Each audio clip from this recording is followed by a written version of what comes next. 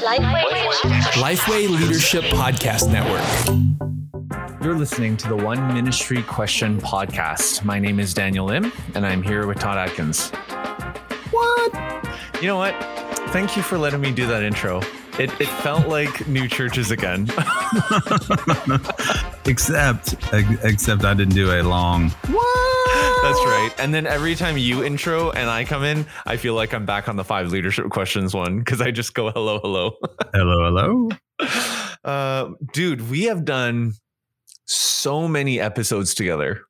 I know. Probably like so many. Over 500, I would think. Yeah, it's crazy. It's crazy.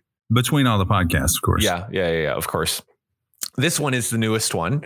It's been really fun, actually, because like in the New Churches Q&A podcast, we hit one question at a time on that one. But this one is neat because we're broadening it out to all ministry leaders, not just church planners and campuses. So yeah, it's fun. So today's question is, how do you balance running a church professionally, but keep from people having the perception that it's too businesslike? Now, don't tune out if you're like, if you've just been like, oh, why are we talking about this? What, the church is not a business.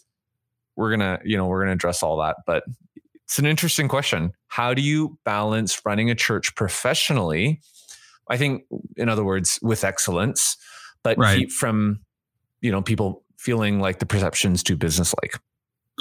Well, I would say there are 2 examples of a church leader in Scripture. One is a shepherd, one is a steward. We do see the shepherd more, I'll admit. And I'll also admit that I'm drawn more to the stewardship side of that equation. However, I do think that it's important to recognize, that both are there. And, whether you go parable of the talents or parable of the workers, where, you can apply those things to ministry as well. And I don't know, man. I just feel like there's an excellence issue to be had. At the end of the day, it's a stewardship issue to make sure that you're stewarding the resources that God's given you well. Yes, that is financial and making sure that, things stay up to date in their repairs and maintenance and that kind of thing it doesn't matter what size your church is. You still have an air conditioner, probably, and different things like that, a roof, So there's that kind of element. But then there's also the stewardship of the people that God's given you under your care. And you have to consider that and doing, using them well, not wasting their time. Because if you do waste their time, they're going to go somewhere else these days. And so, I really feel like it is a balance. Yeah. It's interesting to think about that the role as a shepherd and a steward. I just think to my experience as a father, I mean, my eldest is now 12 years old. And as I think back to these last 12 years of fathering, there are different hats that I put on at different moments. Right. I love hanging out and playing with my kids. And now that my youngest loves video games, man, I love that because I loved video games growing up and no one would play with me. Like none of my siblings would play with me. Right. So I love playing video games with him, and I love hanging out with my girls, and I love all the different aspects of being a father. But when I am mowing the lawn, or when I'm vacuuming the house, or when I'm saying, no, I can't play with you because I'm helping mommy cook dinner, or no, I can't because we need to go shopping at Costco, and I'm doing all of the more responsible, boring sides of fathering and parenting and adulting, it doesn't change the fact that I love them. It doesn't change the fact that I'm a father. I'm just fathering them indirectly in a different way because I don't want them to be living in their dust and their filth, right? I want them to be eating healthy. So in the same way, to think, oh, you know what, we're having a conversation right now on budgeting, or we're having a conversation right now on which company should we hire to replace our roof, or how should we expand this, or you're going into more the administrative side or even the HR side of things.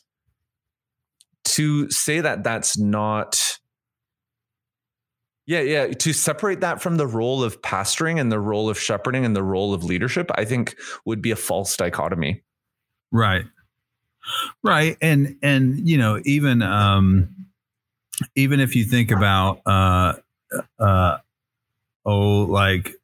priest, king, prophet, prophet, priest, king. There's other examples of, what the, modal melody, harmony, whatever it looks like as a pastor. Yeah, that's right. No, I'm not promoting modalism. Thank you. Yeah. Todd, it's interesting. We just this past week, we gathered our staff together and we shared the results of a survey, an annual survey that we do as a church called the Best Christian Workplaces Institute survey. Right. No, this is not a commercial for them. It is a great organization. They do great work. But when I shared the results with the team this week, I was like, hey guys, there's qualitative research and there's quantitative research. And there's a sense of our culture and what the culture feels like as a church. Yes, we are a church, but there's an organizational side to it because you guys are all getting paid, and there's the business, quote unquote, business side to it as well. So, right. So the reason, the reason we do surveys like that one is because it gives us a broader sense of what's going on and the broader sense of our health and our culture and how we're doing to be a healthy place to serve Jesus, to work in, to steward the resources that have been entrusted to us, and et cetera, going down the line. And I said that because I was like, guys, because if we're not careful, the circle that we're in, the silo that you might be in, the department that you might be in, that might be your only perception of what's going on, but it's right. way broader than that. So the beauty of a survey like this is, yes, you're doing quantitative research, but you're also doing the qualitative side of having a safe and anonymous place where we can sense, okay, what are the things that we need to grow in? So honestly, doing a survey like that could feel very businesslike, going back to the question, because right. It is a nonprofit organization and there's lots of questions, even from the sense of, would you recommend these services of your organization to your friends? Like, worship is a service? No, it's not. But so it could feel that way when you're taking this survey. Right. But how are you then sharing about it? How are you then posturing it? Because for us, I was like, hey, how do we be a place? And these are our leadership virtues on our team. How can we become a place where we are healthy, humble, and hungry? Right. And that's why we do things like this. So it's the why. Going back to the why.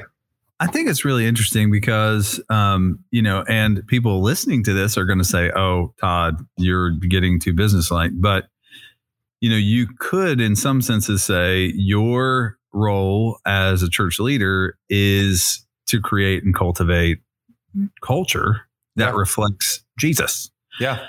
So because culture is ultimately shared behavior. Now, we typically, as pastors, are more given to the poetry part of leading the church than the plumbing part. Yep. The poetry part is easy for us. That's where we can talk about the vision, and we can, preach the vision. We can tell great stories. We can, even have a great strategy. But at the end of the day, you also need the structure and the systems and all of that. You need the plumbing because that's what delivers on the dream that you just set forth. And so as a pastor, I think it's important for us to understand it's not sacrificing, good ministry on the altar of excellence. And so, we want everything to go so well on Sunday morning that, we're hiring people versus developing people, all of that. That's not what this is about. I'm saying paying attention to those elements is important, not for the sake of excellence, but for the sake of bringing God's glory through the people that you're developing to a higher and higher and higher level of service and I don't know, excellence. Yeah. So now, having said that, you could completely get rid of this question and not have to deal with any of the sense of the quote unquote professional management, business-like perception. Like you could actually rid yourself of that entire dynamic, right? If you don't take a salary, if you volunteer your time as a bivocational pastor, and if you remain small and remain without much hierarchy and structure. Because in that way, it's like, yeah, I am discipling 12 people, right? I am discipling 20 people. And there's a sense of, okay, we are a house church. We're not going to take donations. We're not going to, you know what I'm talking about? Like you could actually, you could in a sense do that and get rid of that entire dynamic. But if you want to multiply yourself and you want to leverage the resources of your congregation and multiply that in ways, and if people are beginning to be paid and you are a not-for-profit and you are issuing tax receipts and you're beginning to manage other people and all that stuff, you can't get away from the quote unquote professional side of it, because that's going exactly right to the beginning of the podcast. That's stewardship, right? So if you are listening in and you're like, yeah, but I hate all that, I just want to focus on the poetry side, then you know what? Find someone. You're not supposed to do everything yourself anyway. Find someone else who loves the plumbing side, right? Yeah. God has gifted you in this way. Find someone like a Todd Adkins who loves the other side, right? Right. Partner with them, because it's not supposed to be all about you anyway. Let them lead in those ways and co-lead in that manner. Man. All right. And so how do you feel like we've done so far? Is there any other practical thing that we need to address here? Yeah, I would say if you have a follow-up question, and if there's like, man, Todd and Daniel, I get it, but y'all got to go deeper on this, or what about this? And there's like this follow-up question that you're just, maybe it's not burning on your heart, but you're like, yeah, but what about that? You know what? Before you forget, just send us a message on social media, right? Send us a message at Todd Adkins or at Daniel Sangi, Sangi, or leave a rating and review on Apple Podcasts, or share on social media or whatever. Just do any of that. Send us a question, and we would love to. We'll refer back to this one, but then we'll actually answer that question and keep it moving forward. I do have one more practical thing for you that we'll drop in the show notes. And that is, I did a quadrant that was poetry and plumbing. So, where do you fall on the scale? Are you a doer or a developer? Are you a dreamer or a drifter? Because, like, for instance, if you're all poetry and no plumbing, then you're dreaming, man. You may be great, preaching your heart out up there and casting vision left and right. And you can't figure out why it's not going anywhere, not working. And I would say, hey, man, you need to address the other side of this. So we'll make sure that we do that. And like Daniel said, if you have follow-up questions, please send those there. And don't forget to leave us a rating or review somewhere. Most importantly, do that with a friend. Thanks for listening.